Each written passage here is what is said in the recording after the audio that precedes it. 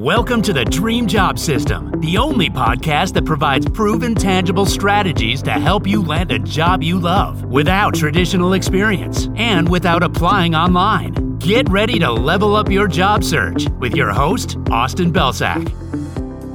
Hey everyone, welcome to another episode of the Dream Job System podcast. I'm your host, Austin Belsak, and in this episode, I'm going to teach you the Show Me You Know Me strategy for winning job interviews and converting more of them into offers.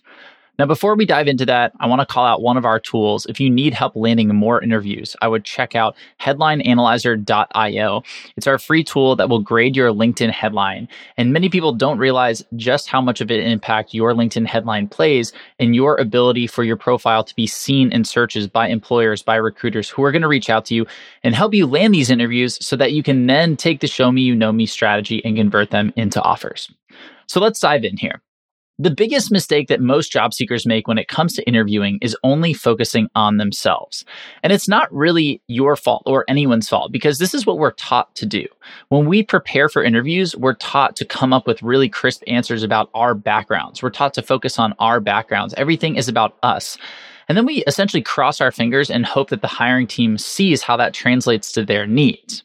But that's where the biggest disconnect happens, in that hoping and crossing of fingers. Because at the end of the day, what the company is looking for is somebody who can come in and solve a problem or meet a challenge or help them achieve a goal or deliver on an initiative. They have very specific needs. And when they are looking at you or any of the other candidates and they have to guess about your value and guess about the connection, it makes it a lot harder to say yes to that person. Whereas if somebody shows up and tells them, hey, I understand you. I know what you're going through. I know what your goals are. I know what your challenges are. Here's how I can help.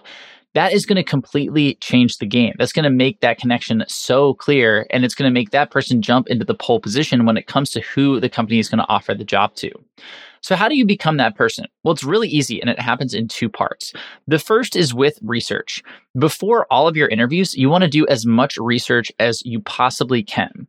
Now, I'm not just talking about going to the company's homepage and about page, reading their mission statement, maybe a couple of articles. I'm talking about going deep and being methodical. So if the company's public, I want you to start by going and finding their earnings call and listening to it, maybe even listen to a few of them.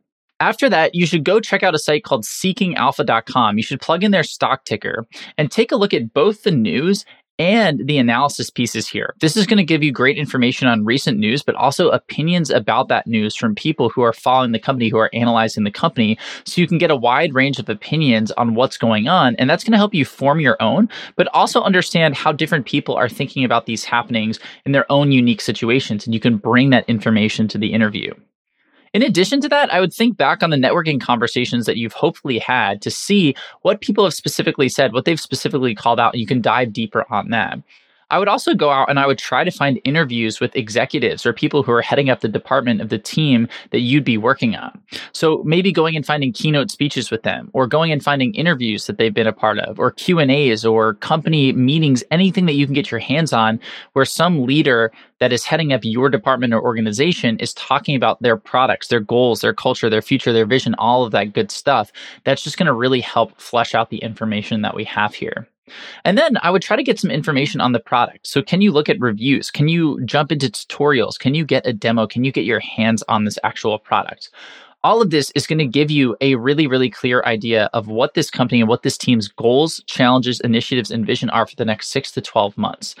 And now you can implement the Show Me You Know Me strategy.